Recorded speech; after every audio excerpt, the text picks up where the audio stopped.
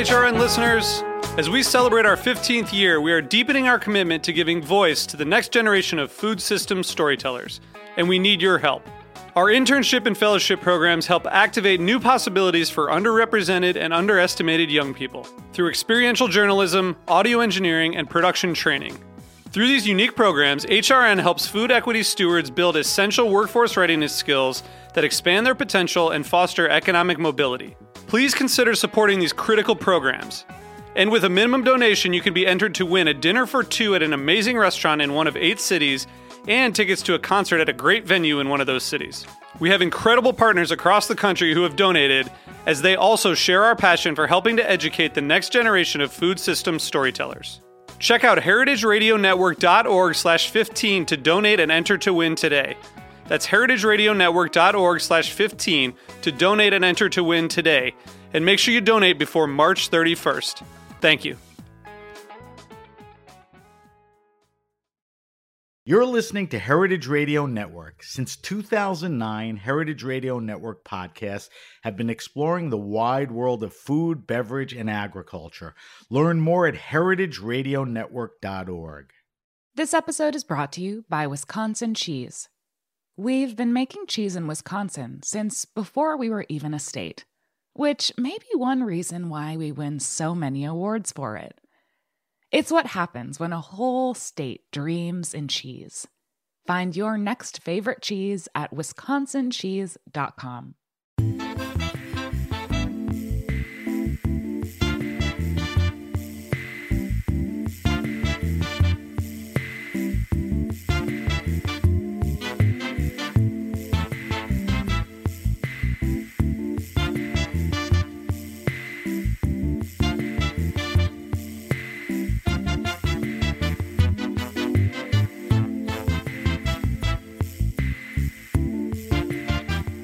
Welcome to the Grape Nation, your weekly wine journey. This is our final show of 2023, the Holiday Wine and Champagne Show. We'll talk to 3 of the best people in the business. I'm your host, Sam Ben-Ruby. Stay with us for the Grape Nation on the Heritage Radio Network. We bring wine to the people. As the year winds down and we celebrate the holiday season, we want to make sure you are drinking and gifting the right wines and champagnes. We asked 3 of our expert friends to guide us through the myriad of wine and bubbly choices out there. We'll be talking to Jonelle Fallner, Katja Scharnagel, and Aldo Sohm. So get your pen and paper out for some great recommendations, and I'd like to thank them for taking a few minutes out of their busy schedule to help us. I'm with Jonelle Fallner, Beverage Director at Naun Hospitality. We are at Naru in Rockefeller Center. Jonelle is an award-winning sommelier and oversees the beverage programs at Adamix, Naru, Attaboy.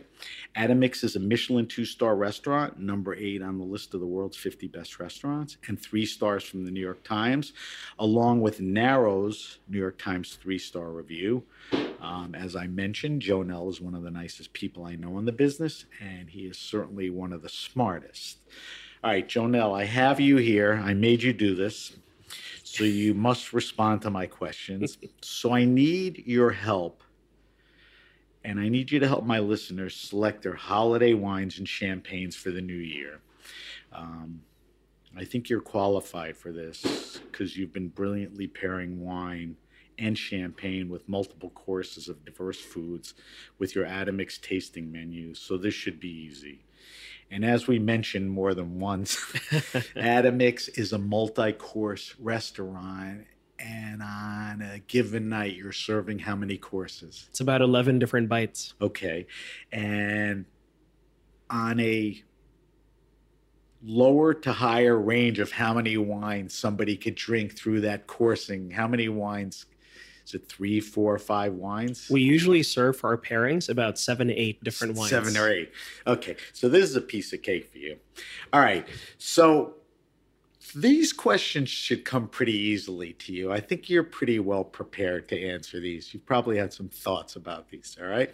So I'm going to throw some holidays at you. Talk to me about wines to pair with these foods, okay? Because we know food is a big part of the holidays, and we're wine guys, so we want to make sure people drink wine and drink the right wine. So let's start with Hanukkah. We're actually in the middle of Hanukkah. Give me your best pairings for latkes, and then what do you think for brisket? That's a great question. I think for latkes, especially with that fried flavor, I think maybe a crisp Blanc de Blanc from Jacques Lassagne, I think would be great. It's lean, savory, cut, and I think should just work well with those flavors quite easily. And for brisket, all of a sudden I'm thinking of something with a little bit more heft and power. So maybe Paul Barra, Special Club Rosé from a particular vintage, let's say 2012, should be an amazing. Is it available? Wine.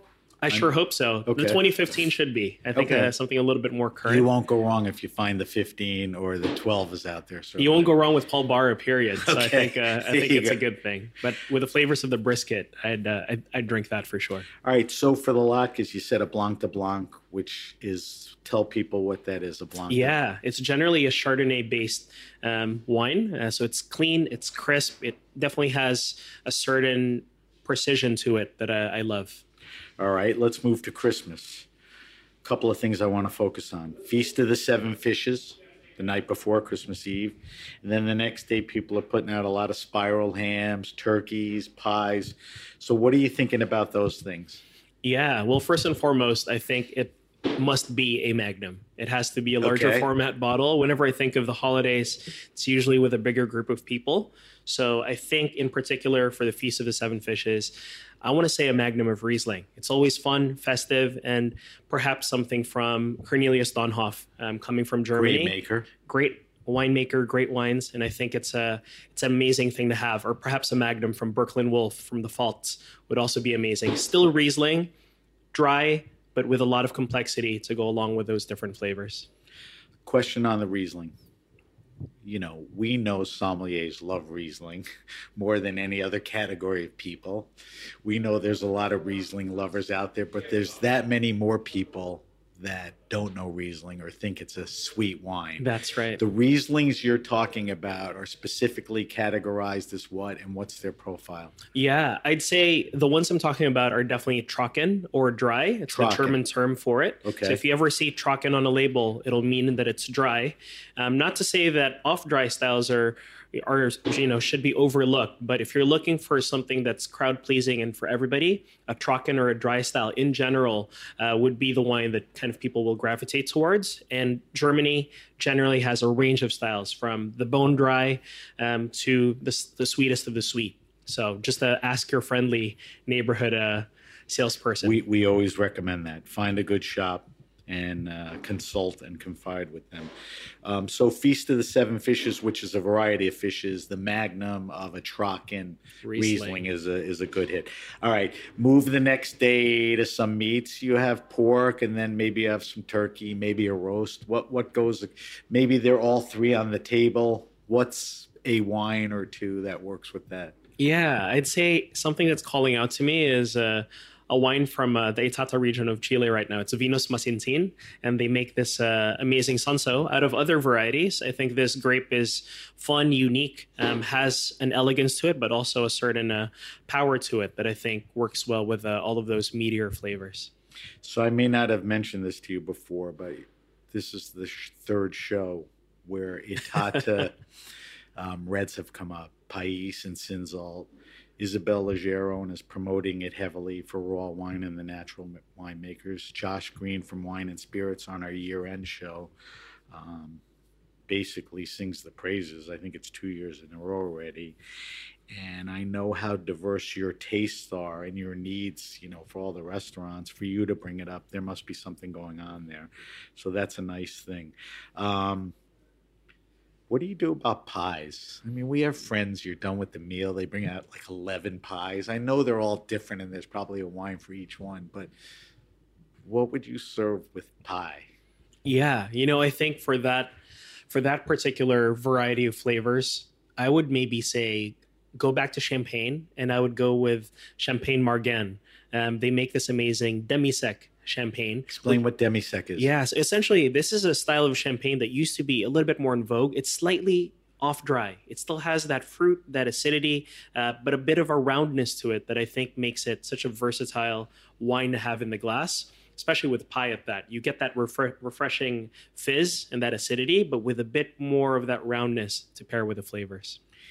If you guys don't follow those 3 recommendations, you're going to have a crappy night. I mean, everything sounds so good, doesn't it? All right, let's finish with one more holiday, Kwanzaa.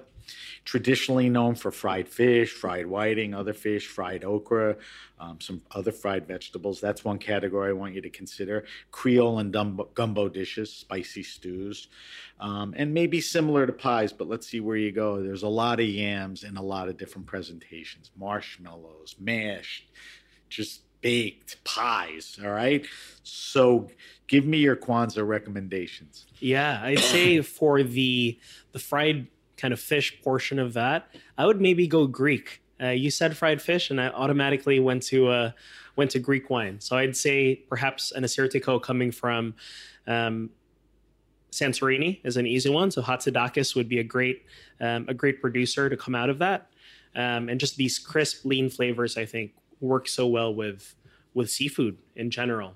And I guess for something perhaps a little bit more decadent, like the sweet pies, sweet potatoes, like you mentioned.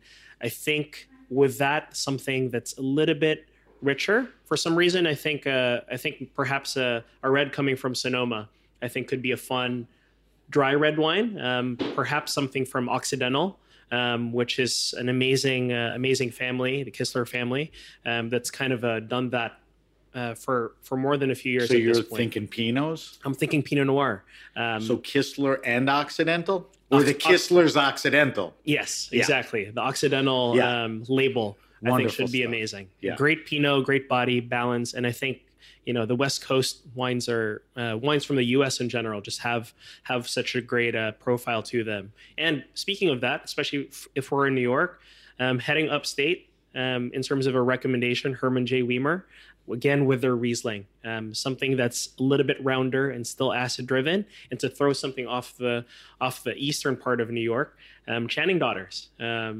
I think produces some amazing, unique wines, even a skin contact a variety. Wine. I mean, like dozens plus. Exactly. Where everyone's making Merlot and Chardonnay and Cab Franc. This guy's like, can't keep track with him. Exactly.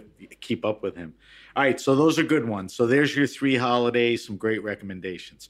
All right, let's stay in this vein for a minute. You are a proud Filipino. You flaunt it proudly. We just talked off air. You're going back to an old buddy's wedding, which should be fun for you. So spend a few minutes. Tell me a traditional holiday meal on the Filipino table. We just mentioned a whole bunch of stuff here. And what wines and champagnes would go well with that? And I have no idea what the answer is. It could be more traditional than what we've been talking about, so go. Absolutely. Oh my gosh. A Filipino feast for the holidays. The centerpiece will almost always likely be lechon, which is a whole roasted suckling pig that's been roasting for hours. And thankfully, you can also get that here in the United States, especially if you're in New York, New Jersey. But that's always at the centerpiece of any celebration. And then you have everything else that's surrounding it, whether it's pancit, which are thin glass noodles. You have adobo. You have dinuguan, which is a pork blood stew. You have kare-kare, which is an oxtail braised with a peanut butter sauce, and bok choy. All of these things are staples that you will find in any Filipino feast. Honestly, it doesn't even have to be the holidays. It just has to be a celebration. But that's what you'll find for Christmas. They're bringing the pig out. You bring in the pig, and everybody is there carving it up. So I think... So center table is the lechon. The lechon. What's the dream wine for a lechon?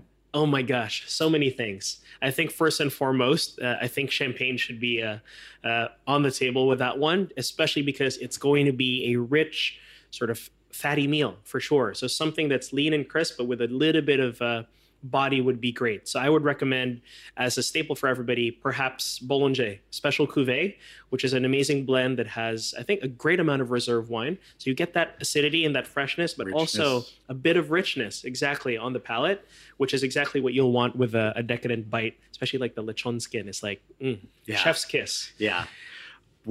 Pick another dish prominent on the table, and let's talk about a wine with that.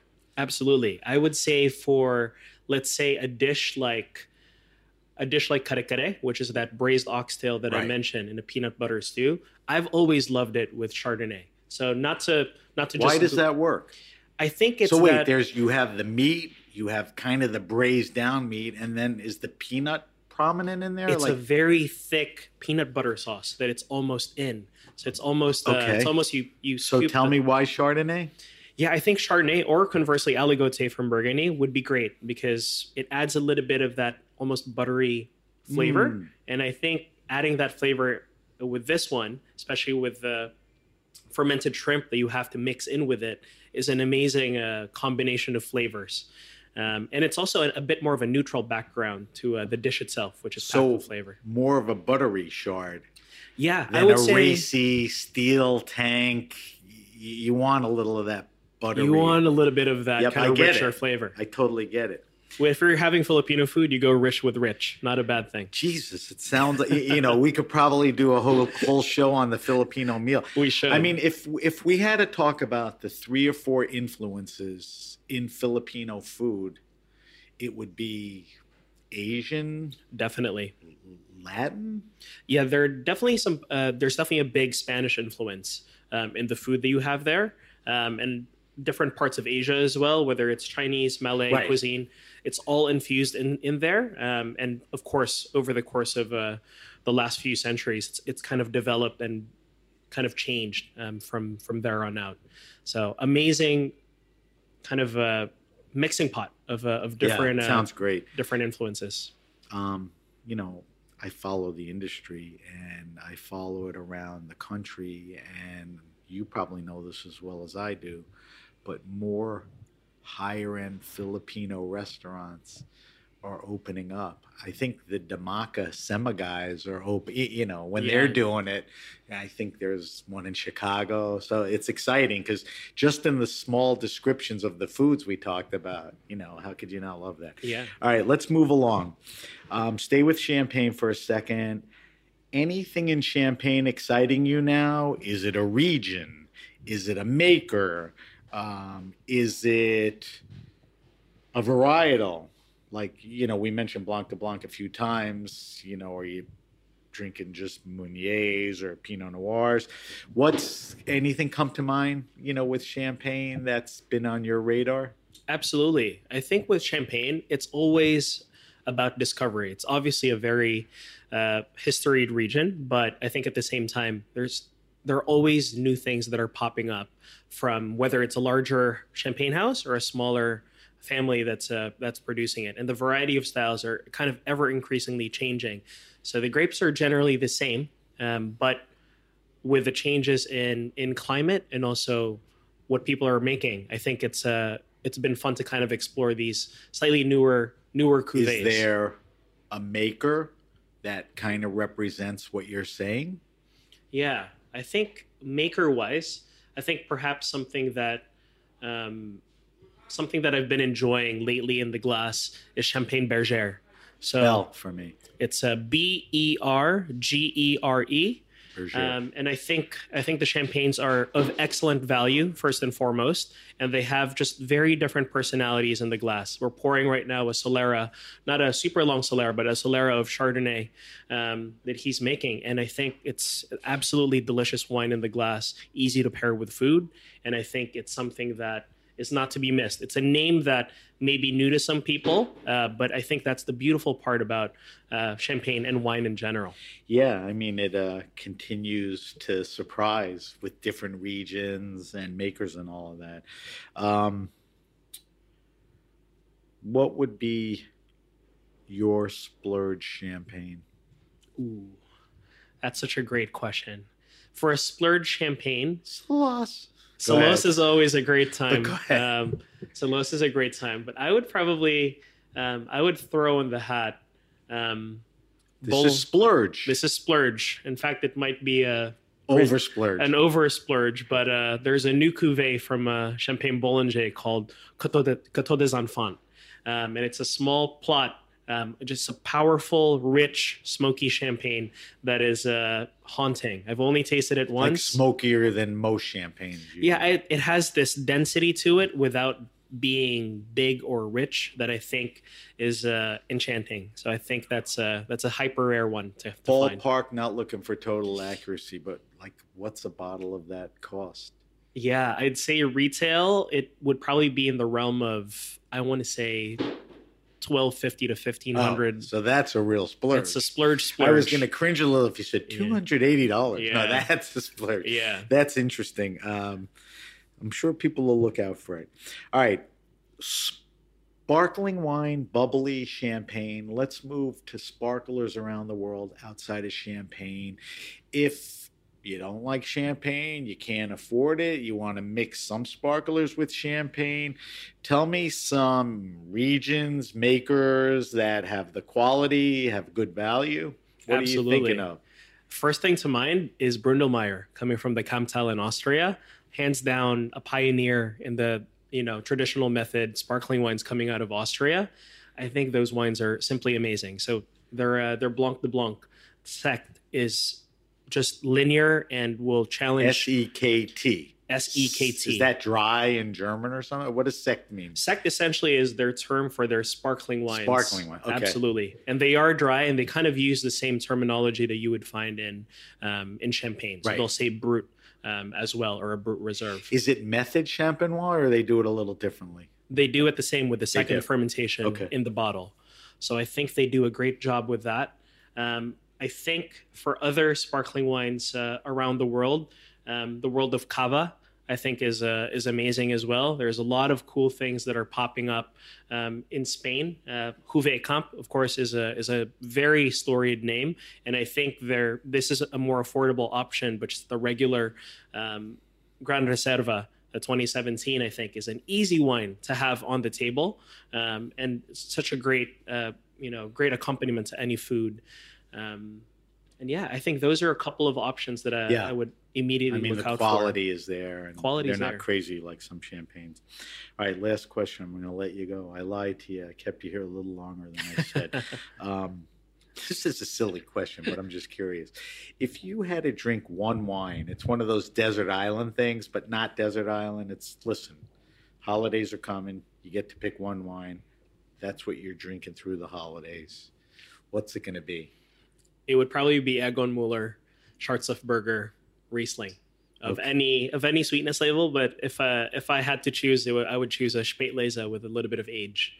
I'm just enamored by the wines themselves. Obviously, the grape variety. I think this may be the 10th Riesling I've mentioned on this brief podcast. There's no truth to sommeliers love Riesling, right? Yeah, no, it's a lie. But I do love the wine. That's a great maker, and that's a great wine. And certainly, if you were stuck with it in your hand, you wouldn't be unhappy. Yeah. All right, listen, terrific job. Great diversity of styles, wines, matching. I didn't think any less. You brought it all to the table. So I want to thank Jonel for taking time out of a busy schedule. We're in ground zero. We're underneath the Christmas tree, almost literally, if I tell you that, in Rockefeller Center. So thanks for helping us for our year-end champagne and holiday show, and happy and healthy holidays to you. Thanks, Sam. Happy holidays. Thank you. I'm sitting with Katja Scharnagel, the beverage director at Coleman Restaurant in New York City. Coleman is a New York Times 3-star restaurant by chef Marcus Glocker.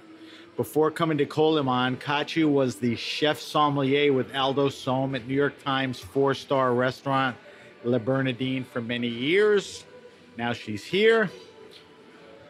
Thank you for doing this, and happy holidays. All right, so I've known Katja for a while, and I handpicked her to help me do this holiday show. So, Katja, with you, I want to focus on champagne. You're a big supporter. You have a bunch of them on your list. We know how good it is. And it's a celebratory beverage, and the holidays are upon us, but it goes beyond that. All right, so the first thing is people think of champagne as a celebratory beverage. Okay for this time of the year, but why should we should drink champagne year-round. Tell Yes, me we why. should. Why? I Definitely, we mean, should. what is it about champagne that makes it right to drink anytime? It makes you feel special, you know. You come home after a long day, you know, and then you're like, you know, you want to drink something, and why don't open bubbles, you know, if you want something great, and it's great with fried chicken or French fries, you know. It doesn't have to be like an occasion, Fancy food. you know. No, fried chicken, it's not fancy. So that's a good point because people think of it as celebratory, but if you pop a bottle, it Yeah. makes it special. Totally. All right, let's talk about foods for a second. Yeah. Tell me why it goes so well with fried foods. The freshness and acidity. So champagne usually have acidity more than other wines, and so it really cuts through the fattiness of the for the dishes. But also champagne is super versatile. You know, it depends on what you do. Is it a Blanc de Blanc or is it a vintage champagne or something with age? You know, Right. You can go all the way through a menu. You know, it's something. If you and your partner don't agree on something to drink, open a bottle of champagne because you're both gonna be happy, and it's super versatile with food. I was just going to say, would you say of all wines, still or sparkling, it's among, if not the most versatile It is. wine? Absolutely, absolutely. Do you feel it's still underappreciated? Like I know Psalms love it, and you see it on lists in every type of cuisine, and you're seeing more in stores. But is it there yet? I don't think so. It's still, as you said, you know, people think you only buy champagne when it's, you know, for celebration, for New Year's or anything. But I think you still find some good values out there. And again, it's something, you know, I'm in the mood for red, I'm in the mood for white or anything. I think that's something both partners can agree on it. So when I go out to dinner with friends, Yeah. everybody knows that I bring the wine because I have a cellar and I don't want to drink everyone's sucky wine, so I'll bring mine. So I used to bring a white and a red, and those varied. Now I bring champagne and a red because the champagne, a lot of courses start with seafood, you know, so that stuff Sushi, goes. crudos, etc. You know. All right, I want to tap into your knowledge and expertise. People may know this, know a little about it, or know nothing about it, but there's basically 3 blending grapes in Champagne: Chardonnay, Pinot Noir, and Pinot Meunier. Yeah. Take a couple of minutes to discuss each varietal and what it adds to the Champagne. Like a Blanc de Blanc is all Chardonnay, you know, what's going on with that? And what are some of the trends you're seeing? So let's start. Talk to me about the varietals. So for the basic, so Chardonnay, I think it brings freshness to it, you know, the complexity. It's almost like, you know, like the apples, you see the green apples, sometimes you smell on it, the toastiness. Pinot Meunier, I think that brings the acidity to it, the freshness to it. And then Pinot Noir, the structure, the texture, and almost sometimes the depth to it, if you so mind. So a all Chardonnay wine is called a... It's a Blanc de Blanc champagne. Now are we seeing more like only Pinot Meunier wines now? Than, Yes, definitely does that more. have a like, name? you know, Like Blanc de Blanc? Or, the Blanc de Noir, yes. Blanc de Noir, and yes. the Blanc Noir works with all Pinot Noir. Pinot Noir and Pinot Meunier, yes. Okay. From your expertise, most of the champagnes out there are blends? Most of them are blends, yes. I mean, there's Blanc de Blanc, the Chardonnay-driven Chardonnays. Champagnes are definitely more in the forefront now. I feel like, you know, especially when you type into grower champagnes, you know, if you go into the houses, that's more the blend as it goes back in history of having, like, you know. Are people blending Meunier and Pinot Noir with no Chardonnay, or that's a tough blend? That's a tough blend. You don't see much of that, right? You'll see Meunier only. You may see a Pinot Noir only, but you're not, or with Chardonnay and all of that. What's your preference? I'm curious. Depends on which mood and, like, you know, again, like, you know, it's always an unfair question because of the mood. Am I eating food? What is the food? What is the thing to it? You know? But if you had to pick one. I think I go more with the Chardonnay, yes. You would? Yeah. Blanc de Blanc, yeah. All right. I think more Blanc de Blanc. All right. So we know some people like sweeter champagnes. Yeah. Typical. Yeah. Some people like drier champagnes. Tell my listeners what dosage is and what that has to do with sweetness. And then let's talk about how we label bottles. Dosage, typing into Aldo here, he always compared it to makeup, So it's like dosage, if you have a beautiful woman, makeup can enhance a beautiful woman. Too much makeup, looks a little bit too much. It's and I think good that's way to what put it. Dosage, So it's the adding touches of sugar to give the extra taste. It's really simple here to the champagne, And I think there's a trend of like going super, super dry, extra Brut and Brut, which might be for some people might be too dry, too astringent, almost Is like that too like very little or zero dosage? Yeah. It can be fantastic, but sometimes, if it's too astringent, too dry, it takes away from the pleasure of drinking it. You want a little bit of roundness, you want a little bit of touch of sugar to it. Just, as I said, like, the makeup. One word you didn't say was sweeter. Like Aldo's point in your description is it enhances. It's not, you didn't describe it as, well, it makes it a little sweeter. No. That may be Still palatable. It super makes dry. it more nuanced or gives it layers or characters. But even if you go back, most champagne houses, they were sweeter on the quotation mark. Years back now, the trend is definitely going drier and drier and drier, Right. So even if you compare champagnes from 10 years ago, you would open them now and you drink them and you feel they're like slightly sweeter than they would be today because champagne houses dial back because of the market. So if you look at champagne labels, how do I know if a champagne is dry, very dry, sweet? How do I know about dosage? So it's the non-dosage, extra Brut, Brut Nature, so that's really super, super dry. Brut is supposedly still dry. And then everything above, then that's kind of like the level of there might be residual sugar in there. So go through it again. What's the driest? No dosage? No dosage, extra Brut, Brut Nature are the super, super dries. And So then you have extra Brut, and then after that is Brut Nature? It's similar? It's the same thing, And then as Brut? people put it on there. And then Brut? Yes. And then everything above is then And then do they call Sweeter. champagne sweet like sec or what? demi-sec, yes. Demi-sec. And sec is All right, on there, so yes. if you're looking for champagne and you have a preference, don't grab a Brut Nature if you want, a wine with a little more Right. dosage. And is the dosage on the bottle somewhere? Some of them have it on the back label. Some of don't. them are not. Okay, so you can look for that. Give me a couple of picks. My listeners need to bring gifts. They need to bring wines to dinner. Give me a couple of picks to drink, and think of value and quality. All right? I'm talking however cheap you can get to however not expensive you can get. But I'm not throwing numbers at you. No. And obviously this would come back to producers that are favorites to you, that are tried and tested on the menus, you've done by the glass. Just throw a few names out for us to, look for that are reliable. Oh, definitely. Yeah. I think two categories. One of the houses, I think they're always reliable. It's one of the things, Krug Champagne, my favorite.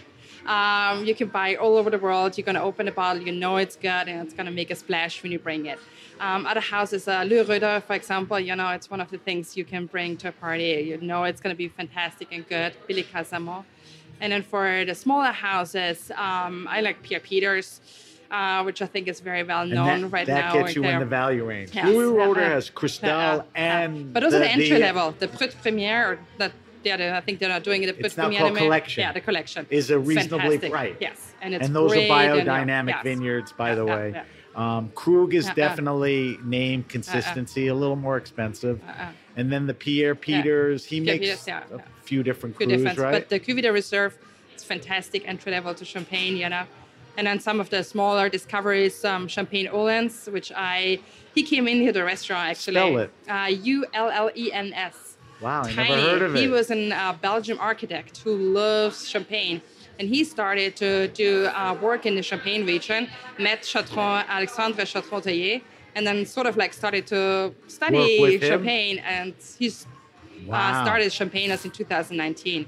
So that's a tiny producer and actually good value and really not expensive.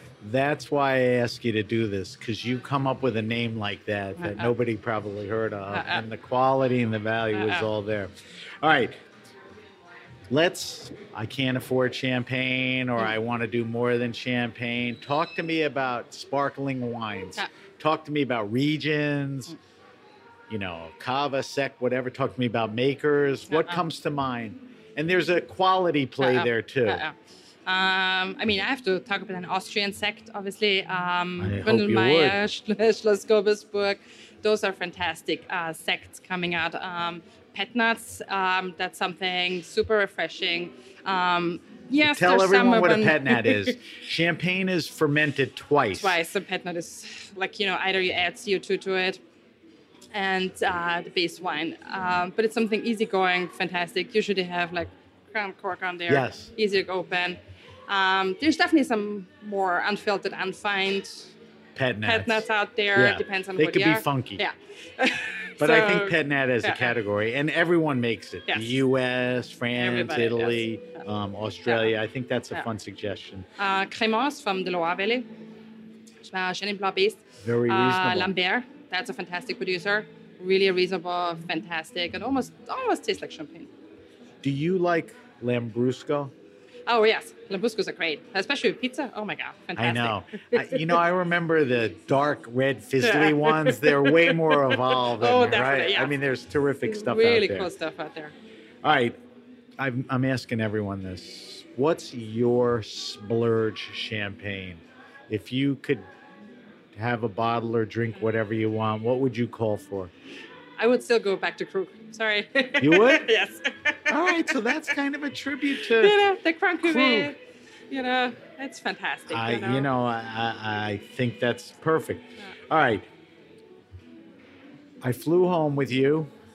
I'm walking around Austria with you. I go to your house, and I'm about to sit down for your Austrian holiday meal. So I want to know what's out on the table, and then I want you to talk to me about wines you pair with that. Okay. Typical could be what your family does, what's traditional, a combination. What am I looking at?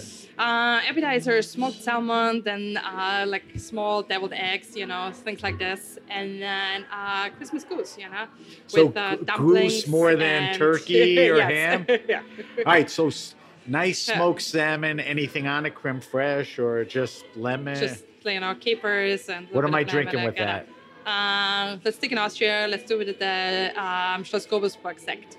Okay. Yeah, definitely. All right, now, is a goose even more fatty than a duck? It is. Okay, so it's very rich. You got a terrific skin. You got a dark meat, oily. What's? And then red cabbage, and the dumplings, and the lingonberries. All right, so wait, let's do the goose first. Blaufränkisch, all the way. No questions. No questions about Okay. it. Blaufränkisch brings spice to it, has nice acidity, and I would go for Georg Briller, the Blaufränkisch, Johannes Höhe, which is his entry level, but then you also can splurge up to single vineyards. He just brought into US the Marienthal 2013 with a little bit of age to it, which is a little bit more splurge, but it's the holidays and it's fantastic. I had Josh Green on my show last week. It was my year-end show. And I asked him his favorite food and wine pairing. His friend made a duck at Thanksgiving and paired it with Blaufränkisch. So that's a wine everyone should be looking for. All right, does anything pair with cabbage? The red cabbage. The Blaufränkisch works too. It's usually you have a lot of onions in there. You saute the red cabbage. You add a lot of red wine in there. And then you have spices. So besides for Blaufränkisch, what else would go with it? If we're sick in Austria, St. Laurent from the Termen region. And then Austria makes some fantastic blends as well. But let's stick so with you mentioned lingonberry. What goes on with that? They make a lingonberry sauce for the goose? Or is it a separate? It's like lingonberry jam, Jam. So you put on the side, you eat with the goose, Okay. Anything go with that? Sweeter wine or no? No, that's just, It's just like a little a small component on it, like a garnish. Now, I think I've probably eaten them here. What's some classic Austrian desserts that you would see at your family get-together? For the holidays, definitely all the cookies in the world. So it's called, one is Vanillekipferl, which is basically hazelnuts, butter, and butter and sugar. Nuts and butter, rich. And then, yes. And so the little cookies that look like a half moon, and when they come out, you dust them in powdered sugar. And that's pretty much for the holidays. That's one of the most classic ones you can get there. And it's just, you keep them for like 2 weeks, then they just get really kind of like What's a good sip tough. with a bite of that? Kracher. What is that? Kracher Bärnauslese. Alles Kracher. Oh. Yeah, late harvest dessert Cracker wine. Somm. Aldo makes a wine with them too. Is that a sweet wine? No, that's the regular Grüner Veltliner, but Gerhard makes a sweet wine. Yeah, yes. but that's what I'm talking. So Gerhard's sweet wine with the vanilla Kipferl, yes. All right, I'm not going to take up much of your time, much more of your time. For the holidays, like everyone, you're going to be working a lot. Oh yes, I'm going to be here. No rest for the weary. I'm going to be here at Koloman, yes. Listen, I'm sitting with Katja, and we're at Koloman, and if you haven't made your holiday plans, I don't even know if there's anything available. This is a restaurant going forward, should be on your radar. It's absolutely terrific. All right, so I want to thank my friend Katja Scharnagel for taking time to help us with our year-end wine and champagne special. We beat a few good recommendations out of you, so I appreciate that. And I wish you the happiest and healthy of holidays. Thank you so much. Thank you. Happy holidays. Thanks. This episode is brought to you by Wisconsin Cheese. There's a reason when you think of Wisconsin, you think cheese. Cheese is a huge part of Wisconsin's history and future. In Wisconsin, the state of cheese, the tradition of cheese-making excellence began 180 years ago, before Wisconsin was recognized as a state. Immigrants traveled to settle in this lush green hills of Wisconsin, bringing their cheese-making traditions with them. These storied skills, combined with the freshest milk available, created a cheese-making culture that is uniquely Wisconsin. Wisconsin's 1,200 cheesemakers, many of whom are third and fourth generation, continue to pass on old world traditions while adopting modern innovations in cheese-making craftsmanship. Find your next favorite cheese at wisconsincheese.com. I'm here with Aldo Somm, the longtime award-winning head wine guy at Le Bernardin and proprietor of Aldo Somm Wine Bar in New York City. Aldo has been with Eric Ripert at the 3 Michelin-starred and New York Times 4-star restaurant Le Bernardin for about 17 years. He opened his eponymous wine bar almost 10 years ago, and he is also the author of Wine Simple. And if you go to the Grape Nation archives, there's an episode of me and Aldo talking about the book Wine Simple. So that's fun. To me, Aldo Somm is the dean of New York sommeliers, the dean of all sommeliers. When I think of this business and I think of wine and I think the people, that do this, I think of Aldo at the top of the list. And I'm not saying that to flatter you. You've earned it. So that's also why you're here for the second year in a row. All right, so let's jump right into it. This is our holiday show, and I want to tap into your expertise on a bunch of things. So I'm curious, because I'm such a restaurant guy in New York and all that. Do you see a change in people's drinking habits at Le Bernardin and here at the wine bar during the holiday season? Are they drinking differently? Are they drinking more of something that they don't? I mean, is the obvious answer champagne or? Well, first, a big warm hello from Midtown Manhattan. Here we add Aldo to all the Wine listeners. Happy holidays to you as well, and thank you for having me, and thank you for the really kind words. Wine is my passion, and this passion never left me, and I feel blessed with it. And I'm also very, very fortunate to work, with such a great partner, Eric Ripert, and also Maggie Lecours, which, again, I learn daily from them. I got to be honest. Plus, I'm part of an absolutely fantastic team, and I managed also to, create also a fantastic team on both sides. Whether it's Le Bernardin or whether it's Aldo Somm Wine Bar. And it's quite refreshing to work with young talents. because I've been there once, many weeks ago myself, and it's wonderful to watch.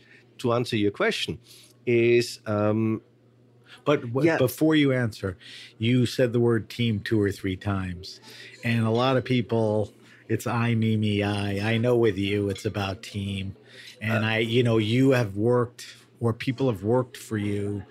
In the years that I said you've been here, 10, 15, 17 years, these people have moved on in the industry to, other positions, higher positions, and you're always, bringing new people in. And that's your mentality. Team. First of all, no one works for me. I work with them. That's why I said team. They work with me. I was wrong.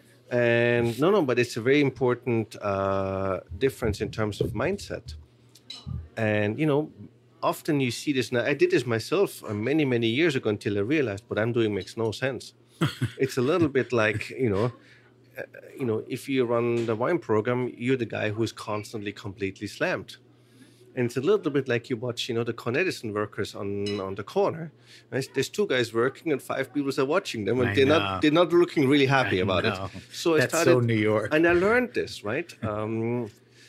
When you approach, life with an open eyes and an open spirit, you have to involve your team and let them feel the responsibility and let them feel the weight and also the consequence if you tank something, right? Obviously, I'm there just to prevent that happening. And also as a mentor, look, I learned this one fantastic quote from Ted Lasso. As a mentor, you would hope a great sommelier would move on. Of course, it's painful. Sure. Right? Do you think it was not painful when Katja left? You're kidding me? These were big shoes to fill. Huh? It's sort of the highest compliment and the sign that you are successful. Yeah. But, and her specifically moved on to an incredible opportunity. Or having a Sarah move on, right? Right. Sarah who Thomas. didn't even stay in the business, kind of explored another area and succeeded at it. I got her into this. She asked me, and I set the stage just for her as a part-time. That's right. But I think it's important, to have people around you who are happy, not miserable. Well, because they're blocked. People neglect that. They worry about the customer and not their employees. When your employees are happy, your customers will be happy. You can do both. That's right. You should do both. Yeah. All right. Get back to my question. Okay. I'm talking holidays. Are people's, people probably are coming here now, between now and the end of the year, that maybe didn't come here because they want to celebrate. So you get a bump in that besides the regulars. What are they drinking? Is it different? Look, the beauty, what I love about this industry, no table is alike. You have some tables who eat, 3 times at Le Bernardin per week. You have some people who save an entire year to afford a meal at Le Bernardin. And I love that. Some people, fly thousands of miles to come to us and to have a dinner and an experience. Every table is different. I think it's more about the human. Where these people are in their mindset, what are they looking for, and what are they looking to experience? And I think that's the key component, just taking time and looking into the human itself.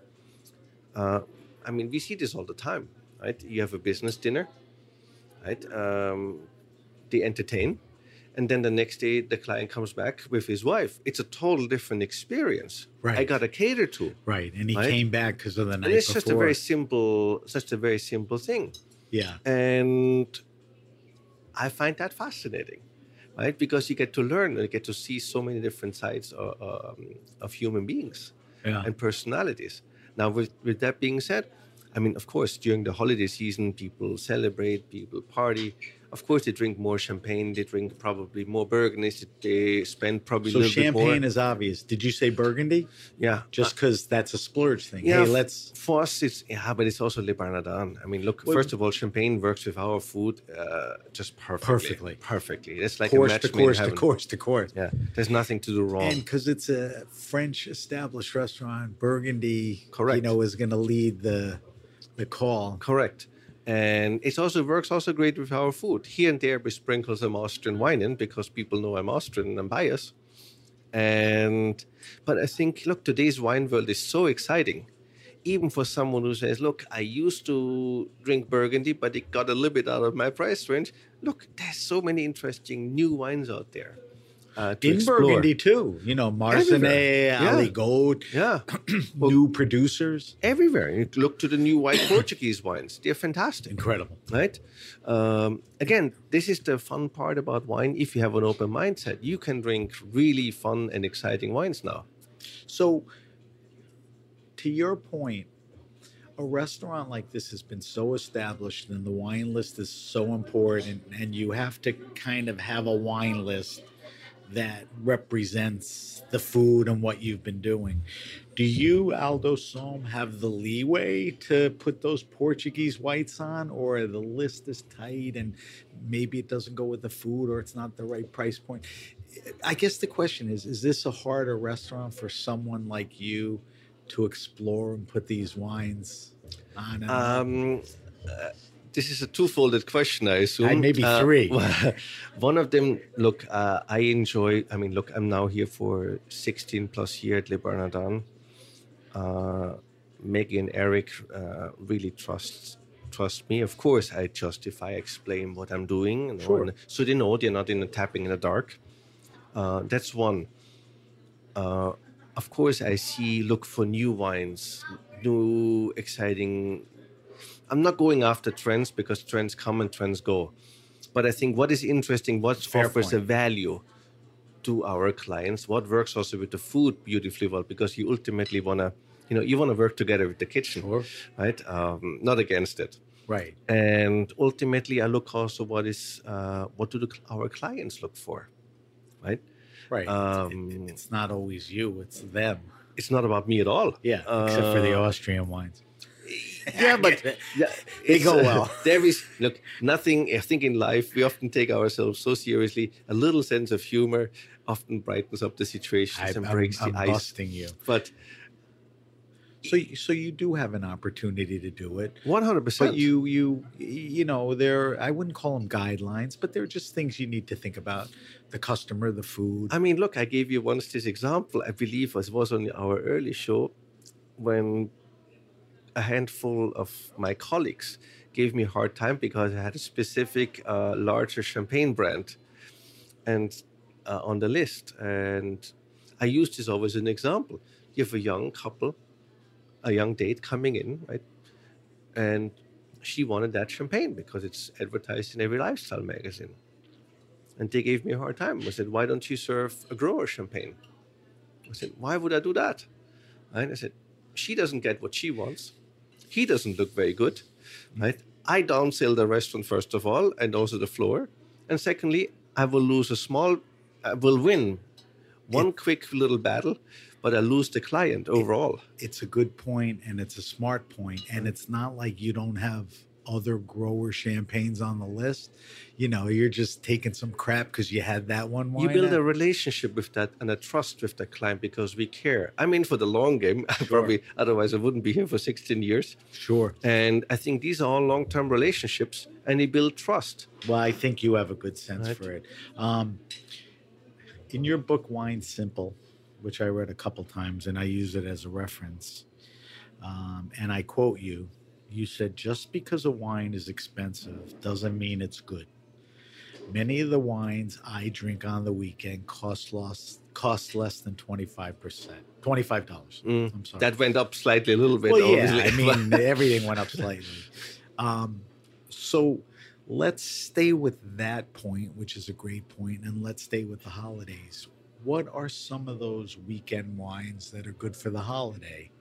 Or what are the good value wines for the holiday? And you taught me a lesson.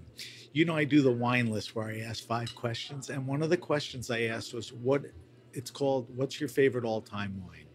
And initially I was curious about the guests' rarest, most expensive wine they ever had.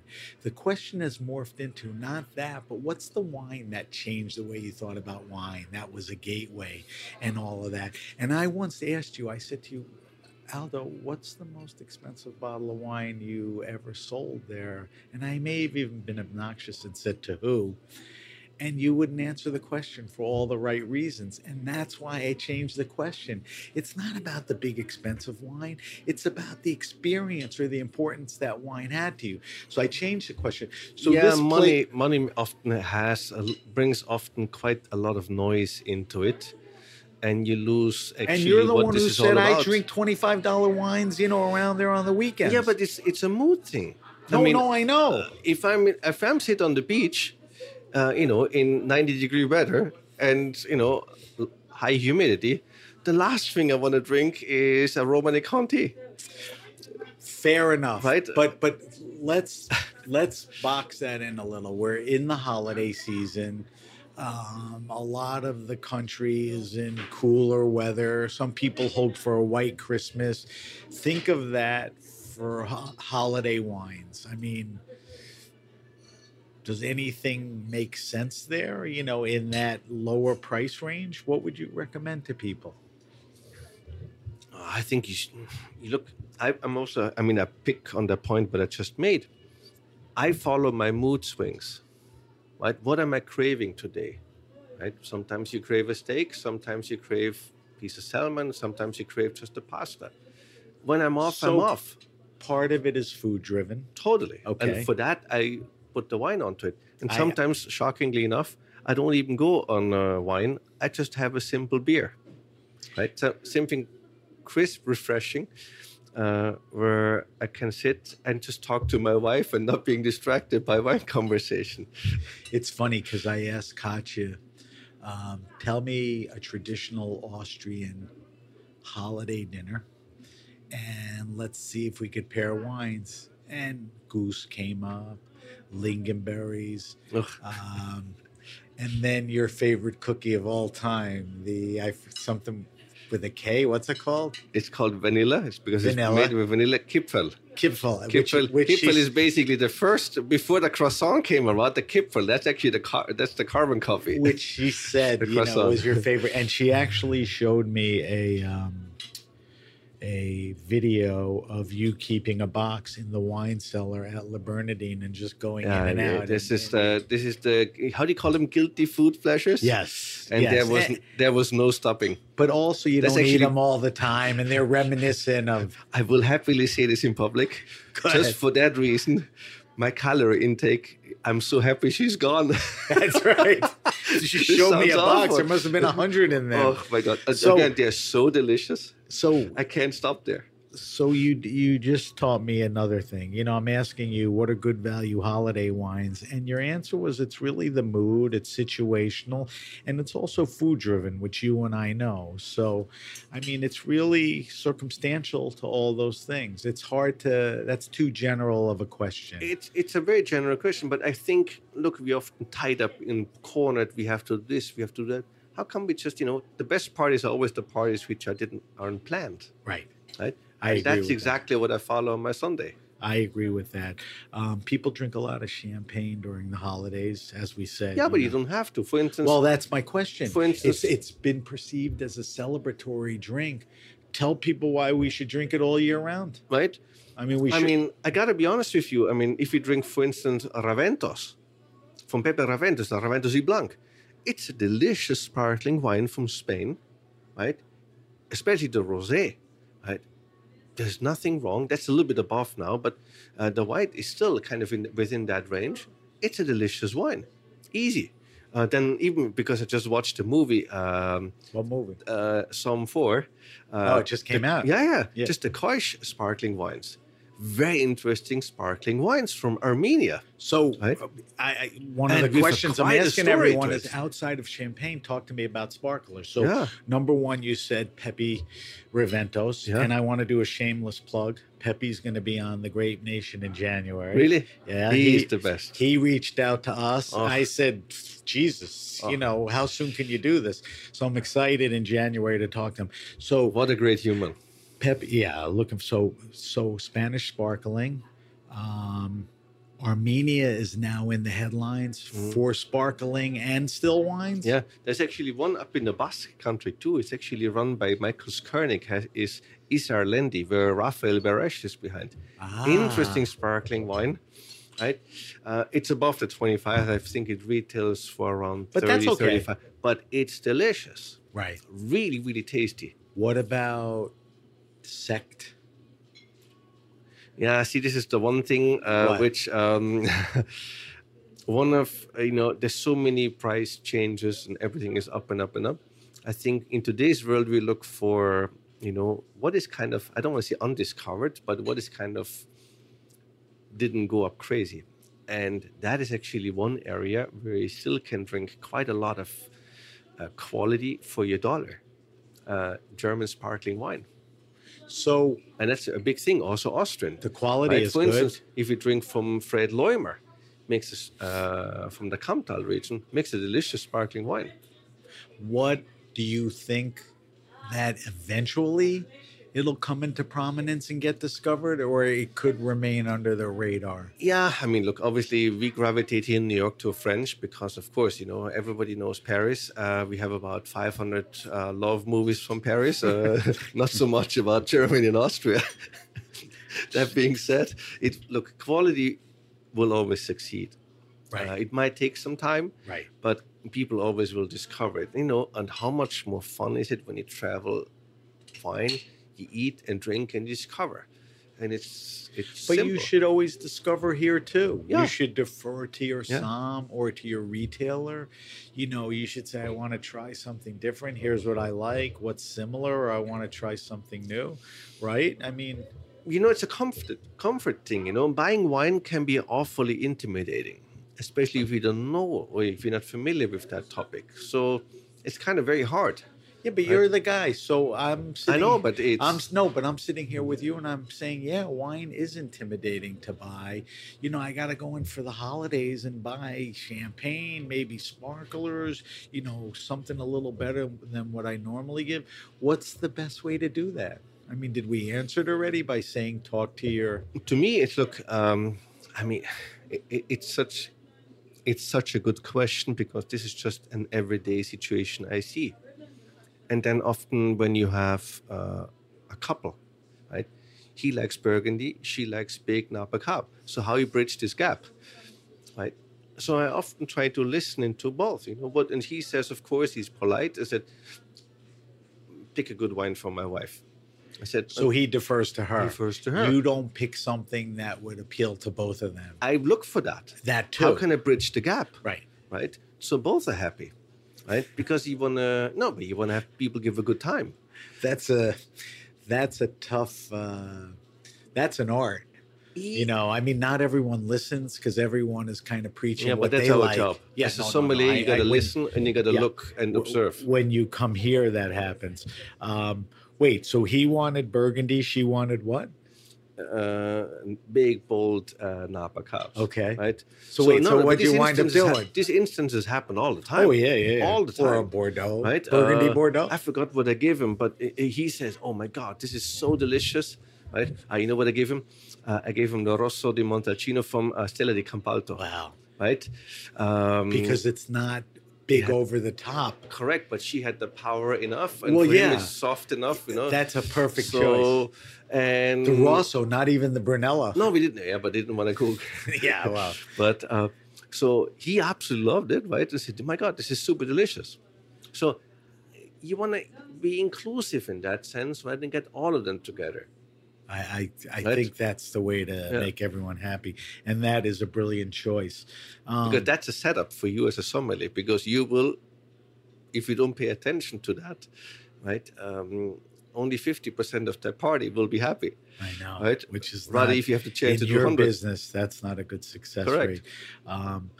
And ironically, Stella is still one of those under the radar great producers that makes great wine.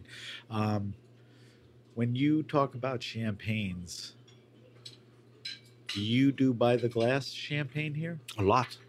So do you? We have it actually in the pairing too. Do you have favorites that are always here? Do you try to rotate? Because that's an opportunity for you to introduce champagnes that maybe you're not buying cases of for the cellar, right? Or both. this became quite a challenging situation with the supply chain issues we had in the last couple of years. Something you couldn't control. Yeah, because look, I have champagne also on the wine pairings. And I find that fun. And I don't bring it at the first course. I actually bring it in the second or third sometimes. Because it's a little provocative. Right. Because people are not accustomed to that. In America, people drink champagne as aperitif or as a toast. Not in the middle. But then when you have a good talking point, I said, we can drink champagne with everything. And if I'm stuck in a wine pairing, I pick champagne. And it will work because you have so many layers. Are people open to that? 100%. Is that becoming less and less because people are becoming more either sophisticated or aware that be open? I have many freedoms in life. Judgment is not one of them. Right. I don't look at it from that angle. I just look at it, how can I work in the best possible way together with Eric and the food? Right. When you have an 8-course tasting menu with wine pairing, then how many wines are you going to pair? 8. You'll do. I do 8. A wine, a course. Yeah. Jesus, I thought maybe 1 or 2 would go from one course to the next. We thought We thought about that for a while. The issue with this is, you can tailor it much more and can tweak it much more without making a compromise. Right. We have to make compromises sometimes in the at work, but we try not to do this on the client. Right. This has to be on. God. So how many? But to answer your question is, we have often certain favorites because they do very, very well. It's a little tricky to get enough stock to make this work. So what you want, you can't always get. And what you life. want, you just indicated as a reaction to what the customer wants. Yeah, but look, I just have here a bottle of Charton Taillé, which is an all-time favorite of mine. Look, these champagnes became also very, very popular. So all of a sudden, we used to pour them by the glass. Now it becomes much more challenging. I'm happy for Alexander. Is champagne going through that Burgundy thing where it's less available, more expensive? Well, and access is... they were, I think for the longest while, they were way undervalued. Yes, I think. Well, maybe just to get attention, they had to undervalue. Correct. But now it's catching up. And, look, I'm always happy when someone is successful who works very, very hard. Right. And that's a good guy. Yeah. Very good guy. And he makes a bunch of beautiful champagnes. And what's nice about that is he makes great champagnes. And there's a pretty large handful of other guys, like him. Tons. Which is really, it's more than a renaissance. Champagne is a great place, to select stuff. So, I'm glad to hear that. I know I asked you this last year, but I want to kind of bang this into people's heads. So I'm going to ask you this every time, I think. What is the perfect glass for drinking champagne? I'm obviously biased. I will always say Zalto. But but Zalto is a manufacturer and a gorgeous manufacturer. It's lighter than air. The workmanship is crazy. Yes. But you're not talking about. Let's talk about the type. You talk it's about not a Zalto champagne flute. Yeah, see, this is a loaded. It's not. This is the loaded gun. Well, I thought we got beyond this. No, I personally, I have always the Zalto Universal on most of the champagnes. Now, if you have some a little bit more austere Blanc de Blancs, I go into the white wine glass. So the first glass is... my Universal is basically... Which is a wider it's open... a little wider. It's like a red wine? It's a white wine, red wine glass. Right, okay. But then you have a little bit richer versions of champagne, like a Charton Taillé or a Bérèche or a Krug. You'll go to a white wine glass? Correct. Which is a little narrower on the top? Correct. But nothing like a champagne flute. No. Yeah. But if you have, for instance, a Pierre Peters, right, that's when I go in there, we're going the white one. The other one I do Universal. But on a Pierre Peters, I often go in the flute too, because my wife insists on a flute. That's different. If you want a flute, you want a flute. I just want people to know that. But she likes the glass. She likes the Zalto flute so much. Zalto does make a flute? They make a flute, yeah. But she likes nice. it. It's such a sexy gloss, and she's adamant about it. And you know what? Here is the bottom line on wine. It comes down to it. The fish has to like the bait, not the fisherman. If she is happy, I was just going to say that's all it takes. You don't want to F with that. No. Right? But, and I'm fine with, again, listen, I don't judge this. Look, what is delicious to you is delicious. So you answered the question. There's really three options. There's, a universal wine glass. For some more austere wines, there's, a white wine glass. And if you love the flute, you drink from a flute. That's all. 100%. Now, what about temperature? Yeah, that's very tricky on champagne. Why? Does it vary by the champagne, or is it a general thing? I think, to me, champagne is one of the most sensitive wines on temperature in general. So under or over, you have a miss too there. Cold, it's not good. Too warm, it gets richer and loses kind of its spark. So I have this habit when I drink it at home. I pour myself and then constantly go put it back into the fridge to keep the temperature steady. Correct. Now, so tell me about the starting temperature. What should it be about? And then you're talking about maintenance. Instead of sitting on a table for 40 minutes, you go back in the fridge. I'm always on, a regular fridge is 7-8 degrees Celsius. I think that averages into 44, 45 degrees Fahrenheit. Okay. So that's got a nice little chill to it. You don't want to go colder because you'll lose flavor body. Now, if it's an aged or a vintage champagne, then you can warm up a little bit, but not too much. Get all the nuance and everything. And I'm curious about this. This is a dumb question, but do we pour champagne differently than wine? Do you pour out more champagne? Maybe there's two parts to that. There's what you do in a restaurant, and then what would you do if you're at a dinner with friends? Probably the listeners can see me smiling, but I share a very funny story with you. Happened in the first week when I landed in the US. As a European, you always hold the glass in a 45-degree angle and pour the champagne gently in so the bubbles don't go away. And I remember the maître d' that on that tapped immediately in my hand, do not do that. In New York, we don't touch the glass of the client. And if the New York Times catches you, they're going to hammer you, right? And I said, what? Wow. And I was... The culture shock. It's just... listen, again, but... So I got accustomed to it. That's why I saw Miss American. This was one of my instant things. And I think back in the day, Frank Bruni was the reviewer, right? I never actually went, why not? What's the issue? But that's kind of the culture shock. That's interesting. Right? Is that still going on in Europe? Yeah, you see this quite frequently. All right, so answer the question now. When you pour champagne or you pour a bottle of wine, are you pouring both of them the same, or can you pour champagne out a little more? No, I pour less. Again, temperature is key. I don't want to have it warm up. Right? What are you talking, like a third of a glass or less? Hey, I see where you're coming from. I don't fill it up to the very top. No, I know that. I just fill a quarter. Right? Depending on what type of glass that is, right? If we talk about the Zalto Universal, it's a big glass. I even go in a fifth. Right. It's a tiny amount. Just, a couple of sips. That's it. What do you do in a restaurant with champagne? You keep it in a cooler to make sure that you can maintain? First of all, we always ask the client, how do you prefer it in a flute or you prefer it in a wine glass? Okay. I'm fine either way. Wait, right? But let's do a little survey. To your recollection, what do most people ask for? Is it down the middle? Is it the wine glass is increasing. Okay. It's still a good amount. It's been flute for a long time. Okay. That makes sense. These things take time. Yeah, that makes total sense. And then some people say, well, what's the difference? And then I said, would you mind me showing it to you?